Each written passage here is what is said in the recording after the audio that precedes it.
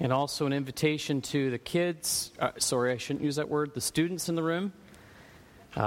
Pastor's Challenge is still in operation. Do your best to staple those together, collect them, and then turn them in. The last Sunday of October is the 7th Sunday.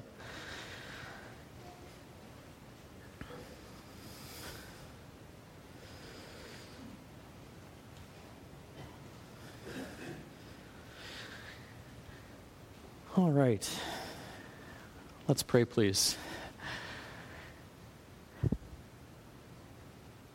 Our Heavenly Father, we are so grateful to see the testimony of those who have put their faith and trust in you for the salvation of their souls. We rejoice this morning with David and Julie. And so we ask that in their lives they would now grow like, I was going to say weeds, Lord, but the good kind. We pray that they would just be filled with the fruit of the Spirit as you've been working in their hearts already. May your Holy Spirit continue to perfect them and make them all that they are meant to be in Christ Jesus for the honor and glory of the Heavenly Father. And as we look into this text this morning and as we consider what it means to be faithful followers of you, help us to understand how this as a basic of the Christian life is a way of honoring and showing that we love you. And Father, I pray that you would just guide my lips and guard my heart, and we ask this in Jesus' name. Amen. Well, it was 1973. Pink Floyd released the hit song Money on their Dark Side of the Moon album. Just so you're wondering, I was born in 1978. But here were a few of the lyrics. It was still going strong in my early days, in high school days, riding on the school bus to school. But here are some of the lyrics. Money. Get away. You get a good job with more pay, and you're okay. Money. It's a gas. Grab that cash with both hands and make a stash. Now, you might find it interesting to note that song is actually the bumper music on the Dave Ramsey Show. Maybe you will recognize that. Many of us have benefited from the Dave Ramsey Financial Peace University.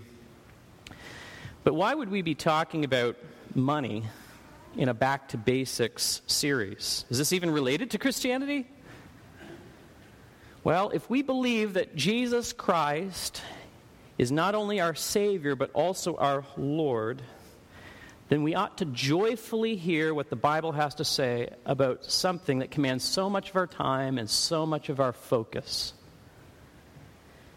As is evident in that song, money, it's something that consumes a lot of our time, our thinking, and our desiring.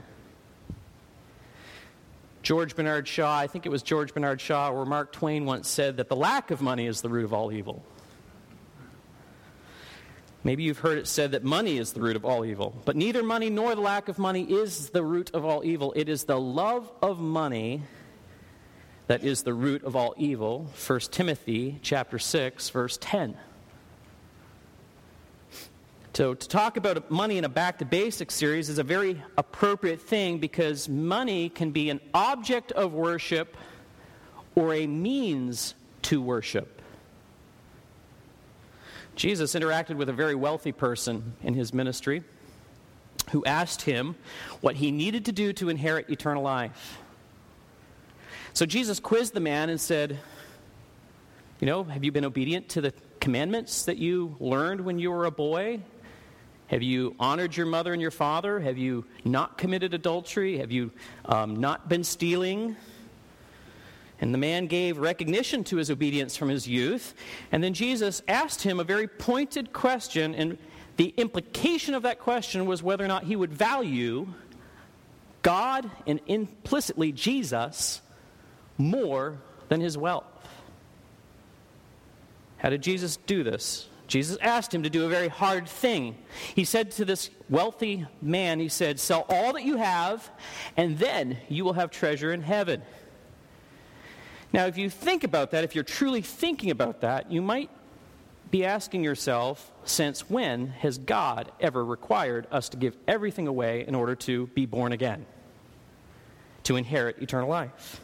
And you should ask that question, because that's not what Jesus was saying. Jesus was demonstrating how well he knew the human heart, and particularly this wealthy young man. God was asking him, in the person of Jesus, whether or not he would value him more than his money. He was asking him to lay down a counterfeit God to demonstrate who he loved more. And so this morning I want us to consider from this text in 2 Corinthians chapter 9 that giving is a way of showing that we love God more. Now, Paul is teaching the Corinthian church about giving. And in this passage, Paul teaches that giving is a way of showing that we love God more. And there are principles in this text that we can gain as we lay to heart the necessity, consider the manner in which we give to God. So, as we get ready to think about this, I think on the offing, it's important for us to realize that there are three ways giving advances the Great Commission. And we won't turn to all of these, but if you have your bulletin insert, they're there for you, and you can look them up at another time. But God has commanded that his people give to the support of Christian teachers. Galatians 6:6 says, let the one who is taught the word share all good things with the one who teaches. There is also the need to support the advance of missionaries as well. 2 Corinthians 11:9 says, and when I was with you and was in need, I did not burden anyone. For the brothers who came from Macedonia supplied my need. There were outside brothers and sisters in Christ who were providing funds for mission activity to occur. Third, care for those in need. Ephesians 4, verse 28. This is implicit in this command from Paul. Let the thief no longer steal, but rather let him labor, doing honest work with his own hands, so that he may have something to share with anyone in need. There is always a need for generosity on the heart of a Christian. Now, this is not going to be a full exposition on the theme of giving, and there's so much that I could say on it that I can't give to it this morning. When I started this series, I said each one of these could be 7 weeks. But in the end, I'll give maybe some practical suggestions on how to begin systematically giving if that's not something that has occurred to you or something that you're not used to. But I want us to see what Paul is saying here principle-wise. In 2 Corinthians, I hope you were able to find it, chapter 9, verse 6 through 15. Let's read it, and we're going to look at 3 principles related to giving here this morning. In verse 6, we see, the point is this: whoever sows sparingly will also reap sparingly, and whoever sows bountifully will also reap bountifully. Each one must give as he has decided in his heart, not reluctantly or under compulsion. For God loves a cheerful giver.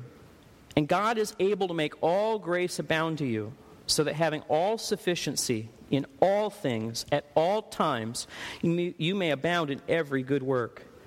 As it is written, he has distributed freely, he has given to the poor, his righteousness endures forever. He who supplies seed to the sower and bread for food will supply and multiply your seed for sowing and increase the harvest of your righteousness. You will be enriched in every way to be generous in every way, which through us will produce thanksgiving to God. For the ministry of this service is not only supplying the need of the saints, but is also overflowing in many thanksgivings to God. By their approval of this service, they will glorify God because of your submission that comes from your confession of the gospel of Christ and the generosity of your contribution for them and for all others.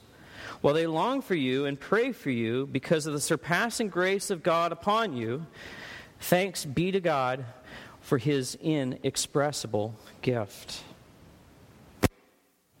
First thing that I believe that we should see from this text is that God loves a cheerful giver. I mean, that's the very words that are in the text, aren't they? I didn't work too hard on that one. God loves a cheerful giver. But I want us to see the argument of Paul, and I've got to invert these two verses in my explanation. I'm going to talk about verse 7 first and then refer to verse 6 after. But I want us to see here that Paul is talking about the importance of giving, yes, cheerfully, but also purposely. Give purposely is what he's asking us to do, the Corinthian church particularly, by extension us here today, in verse 7. Do you notice it says, everyone must give as he has decided in his heart, not reluctantly or under compulsion, for God loves a cheerful giver. There's a purposeful decision about how you will participate in this act of giving. It's very purposeful. Now, when we read something like this, we might be tempted to think that tithing was not, we might be tempted to think that tithing was only a Mosaic command. In fact, this passage, if we're not careful, and if I'm not careful, I could misrepresent what this passage is primarily talking about. And in the context of giving, Paul is talking about giving above and beyond to the church in Jerusalem. The church in Jerusalem had undergone a severe famine. And the church in Corinth was thinking of ways in which they could bless the mother church that brought them the gospel. And so it's important for us to understand that Paul is connecting an additional blessing here as well in the giving process. So Paul is challenging the Corinthian church to give according to what they feel led to, giving outside of their normal practice within their own congregation. But even then, they're supposed to do it systematically and also purposefully. Now, you may have heard that it was said before that the tithe was simply part of the Old Testament law. But actually, that is not so. It is clear that Adam and Eve knew they had a responsibility to give back to God a portion of what they had been blessed with. You can read about this of how they instructed their sons in Genesis chapter 4. Cain and Abel were instructed to give of the firstborn and of the firstfruits of all that they had been received from the Lord. It had been established as a practice even before the Mosaic law had come into being. And it was a clear demonstration of worship.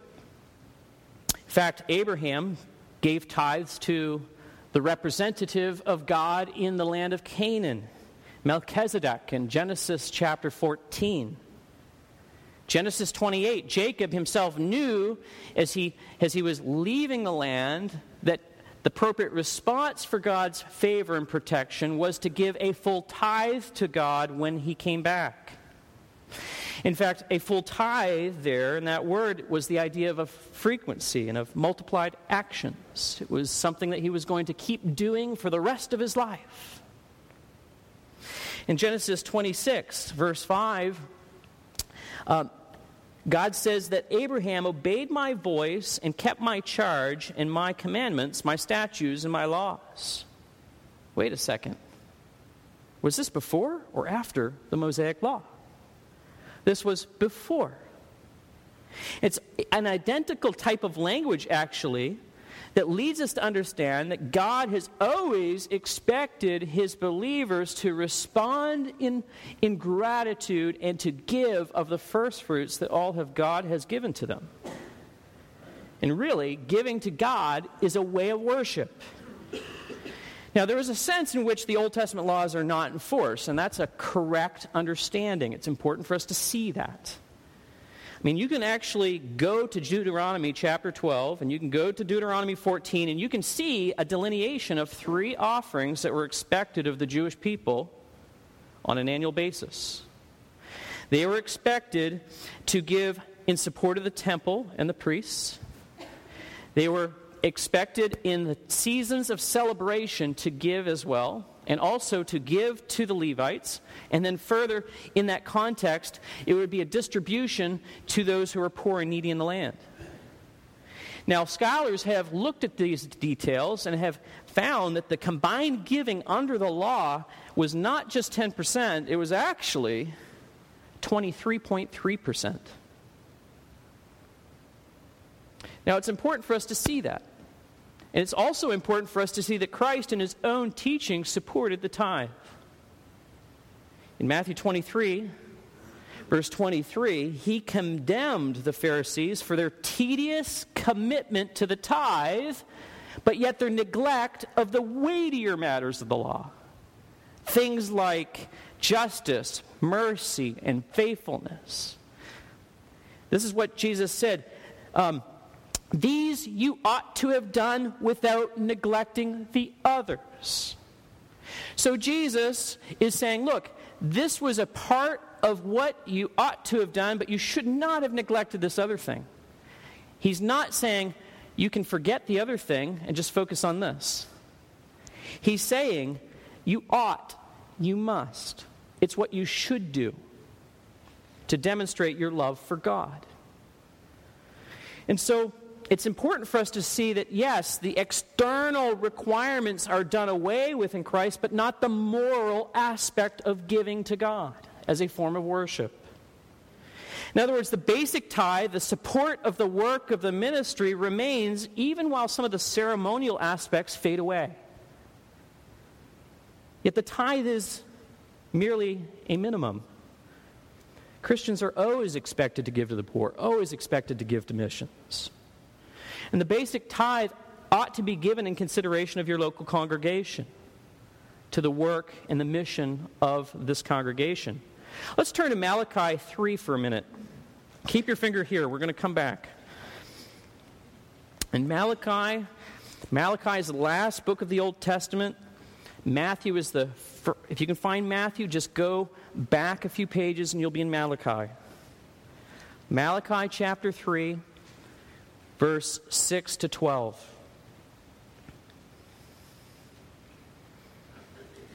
It's important for us to see here that God doesn't care so much about the money as much as he cares about the heart and the implication that's involved with that, of neglecting these things. In Malachi 3, verse 6, it says, "For I, the Lord, do not change. Therefore, you, O children of Jacob, are not consumed." So God keeps his promises. "From the days of your fathers, you have turned aside from my statutes, and not have kept them. Return to me, and I will return to you, says the Lord of hosts. But you say, how shall we return? Will man rob God? Yet you are robbing me. But you say, how have we robbed you? In your tithes and contributions. You are cursed with a curse, for you are robbing me and the whole nation of you. Bring the full tithe into the storehouse, that there may be food in my house, and thereby put me to the test, says the Lord of hosts, if I will not open the windows of heaven for you and pour down for you a blessing until there is no more need. I will rebuke the devourer for you, so that it will not destroy the fruits of your soil, and your vine in the field shall not fail to bear, says the Lord of hosts. Then all the nations will call you blessed, for you will be a land of delight, says the Lord of hosts. This passage is teaching us that God treats the lack of tithing as something that is detestable. God challenges people to demonstrate a love for God that says, I will give to him first. I will trust him to supply on the backside what I give with an open hand. God will supply all your need as you give. Put him to the test. If you don't believe it, test him. He'll do it. So let's go back to 2 Corinthians. I hope you had your finger there. We'll just flip back over. We looked at verse 7 first, but we're thinking a little bit more principletized in verse 6. The point is this: whoever sows sparingly will also reap sparingly, and whoever sows bountifully will also reap bountifully. Paul in this verse is talking about, in principle form, what he states more explicitly in verse 7, that you're to give generously. You're to give generously. He's giving us a principle based upon the generosity that exists in the heart of God himself. He uses an example of how God has ordered the creation, that when you plant a seed, it brings forth maybe 100 seeds. God has designed the process to replenish. And so this farming proverb tells us that if we plant sparingly, then we're going to reap sparingly. God has ordered it to happen this way. Now, there's certainly a numerical principle that's in this, but I want to see what Paul is here also emphasizing, that is that giving is actually a part of the character of God, and if God's character is like that, then he's going to love seeing it in his creation and in his people. God loves a cheerful giver, not a clenched fist giver. Now, there is an obedience, I think, that we need to be careful of, which in the end is a disobedience. God is interested in the heart, but beware of saying, well, since my heart, then I'm not. Be careful of that. Yes, God is interested in the heart. As a young boy, my mother shared with me the gospel after each time she had to discipline me for my hard heart. And she would say this from the lips of Solomon, the lips of Samuel to the King Saul.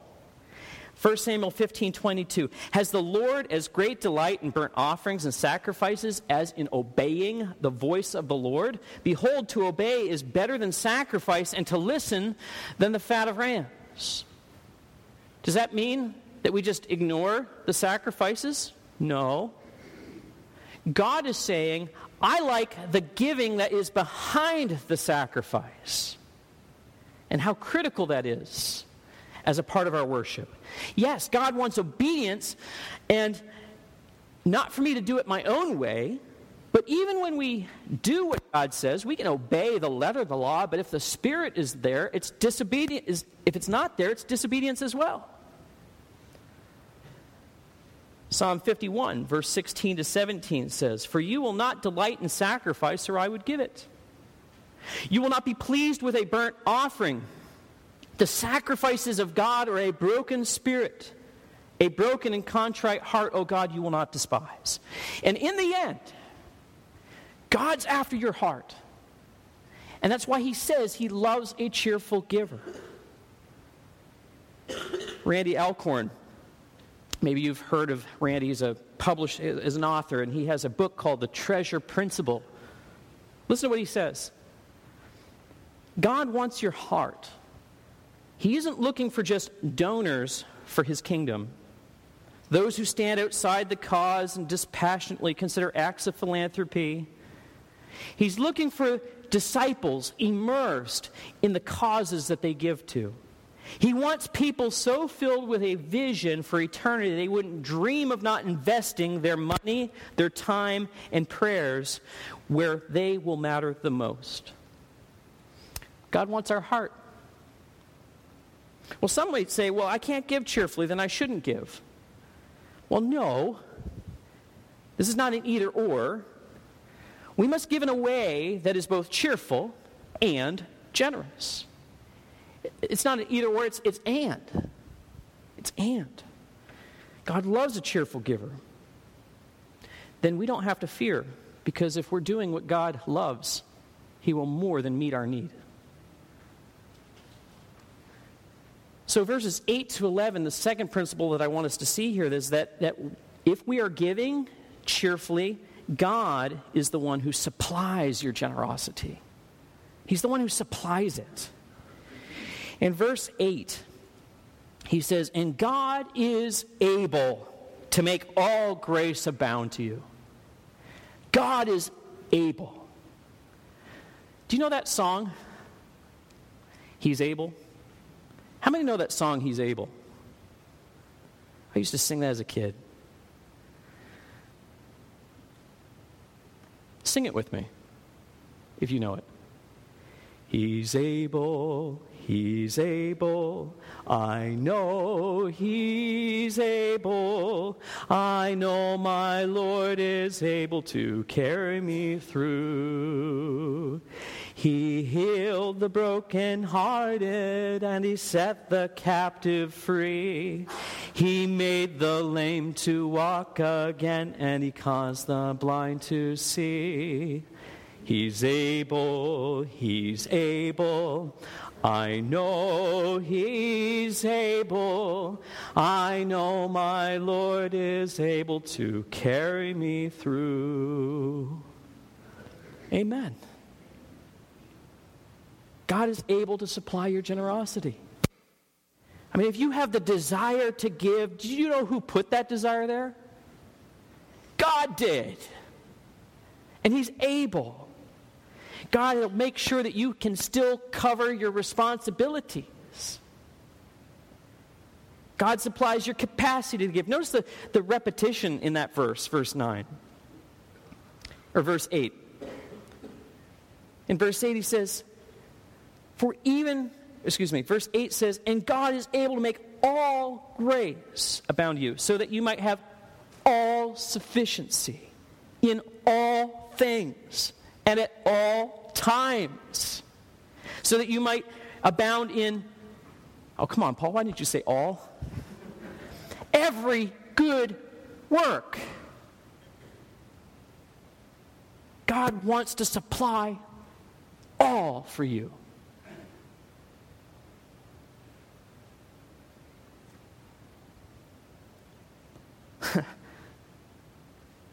I remember when my heart was burdened as a college student to really put this matter of putting my first fruits on the altar. As a college student, the debts are looming in front of your face. And the temptation to not give the first fruits is right there. And I will have to say, I didn't give like I ought to have given.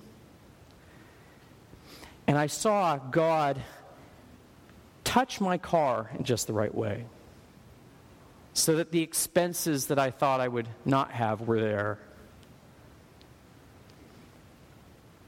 But then when I decided, yes, I am going to give, and I started giving, I saw God preserve my vehicles.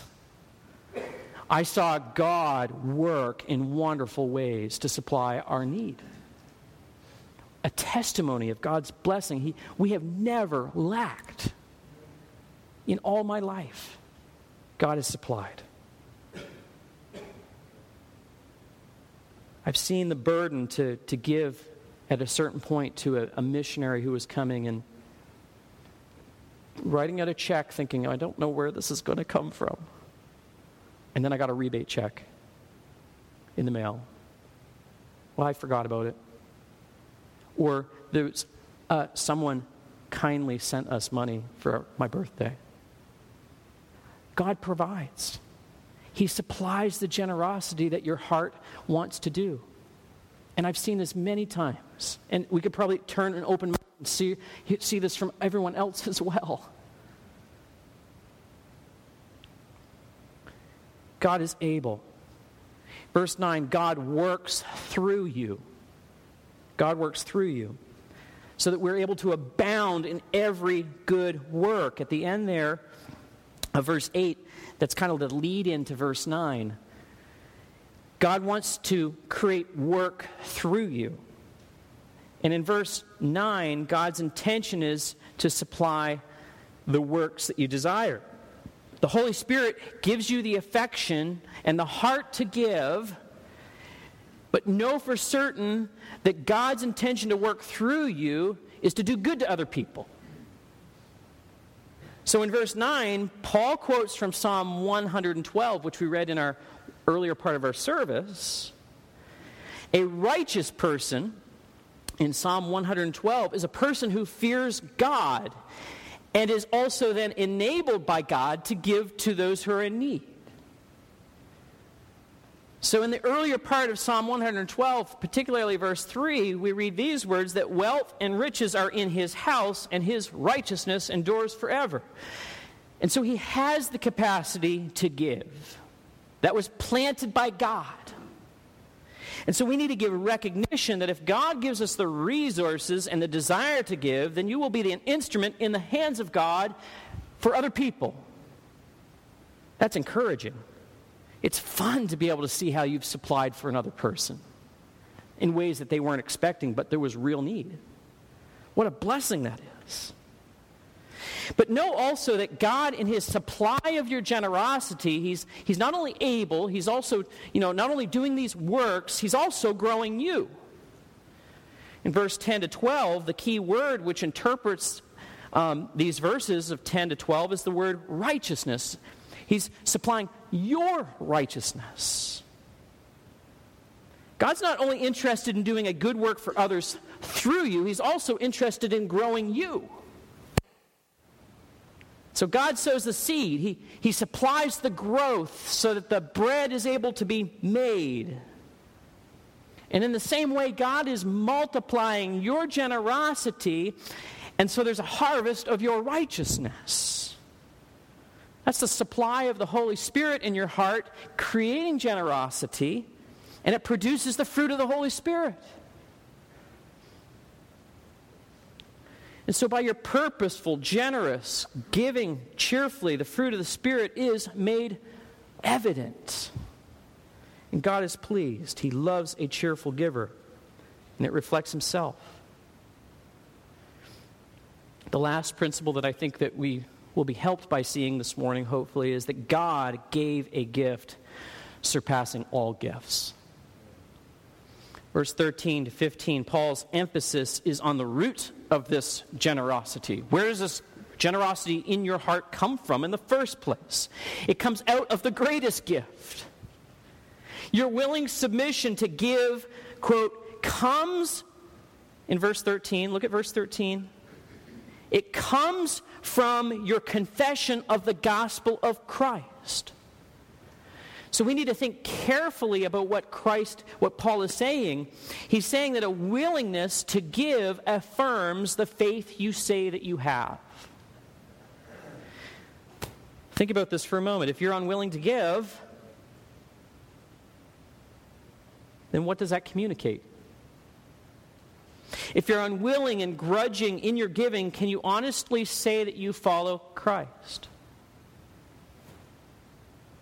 Did you know that giving in America by Christians right now is on an average of 2 to 3%? 2 to 3%. Now, I want you to know, and I don't say this for any other reason, because people might assume that because I give of my time that I don't necessarily give. But I want you to know that your pastor puts his money where his mouth is. I also give, not just my time, I also give of my treasure.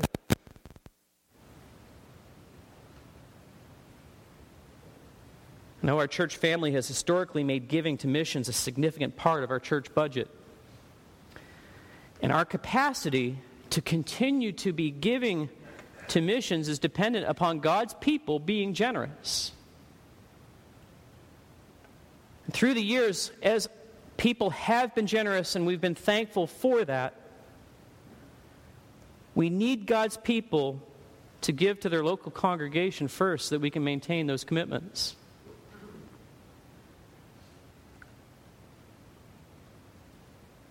The church is to gather the tithes from God's people, to care for the local mission, and then give to foreign missions. Yes, God moves in people's hearts individually to give as they see fit. But remember, our capacity to be generous as a congregation exists because you are generous. We are not funded by an outside denomination. We are a local congregation. And our capacity to do so depends upon the generosity of God's people.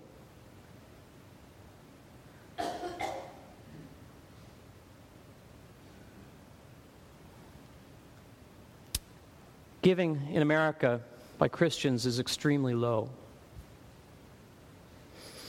Extremely low. And I believe that this is an indicator of the spiritual condition in America. It doesn't need to be this way. Why doesn't it need to be this way? Because it's a matter of faith. Do we believe that we follow the most generous person in history? Jesus spent his life serving and giving to others, and his life ended with the greatest gift of all. And on the cross, he gave sacrificially, he gave generously, he gave everything. What Jesus did on the cross should make us eternally grateful people, and our gratitude should lead us to give outrageously, generously. Paul concludes his thought here at the end in verse 15. He says, "Thanks be to God for his inexpressible gift." A little girl became restless as the preacher's sermon dragged on and on. Finally, she leaned over to her mother and whispered, "Mommy, if we give him the money now, will he let us go?" We're not going to pass the plate. But we need to know that giving is a way of showing that we love God more. God wants your heart. He who made everything owns everything anyway. And he knows, though, that if you give what you value most, your heart is going to follow with it. And as a compass needle points north, your heart will follow your treasure. So if you put your treasure into the kingdom of God, your heart will follow. Money leads and then heart follows.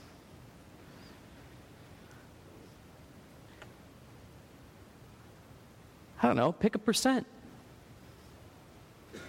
Work towards 10. Start with something that's startable. And then maybe each month add a little bit more to that. And see what blessings God will pour out in your life. How many of you know I'd rather have Jesus than silver or gold? If you know it, sing with me. I'd rather have Jesus than silver or gold. I'd rather be his than have riches untold. I'd rather have Jesus than houses or lands. I'd rather be led by his nail-pierced hands. The King of a vast domain, and beheld in sin's dread sway. I'd rather have Jesus than anything this world affords today. Drew, maybe that's the way to finish the service this morning for time's sake. Do you wish you cared more about eternal things? Then reallocate some of your money, and God will give you the desires of your heart. Let's pray. Our Heavenly Father, thank you for the opportunity to present your word this morning. We ask, Father, that you would move in our hearts, that you'd be honored by the sacrifices of the heart. And we ask this in Jesus' name. Amen.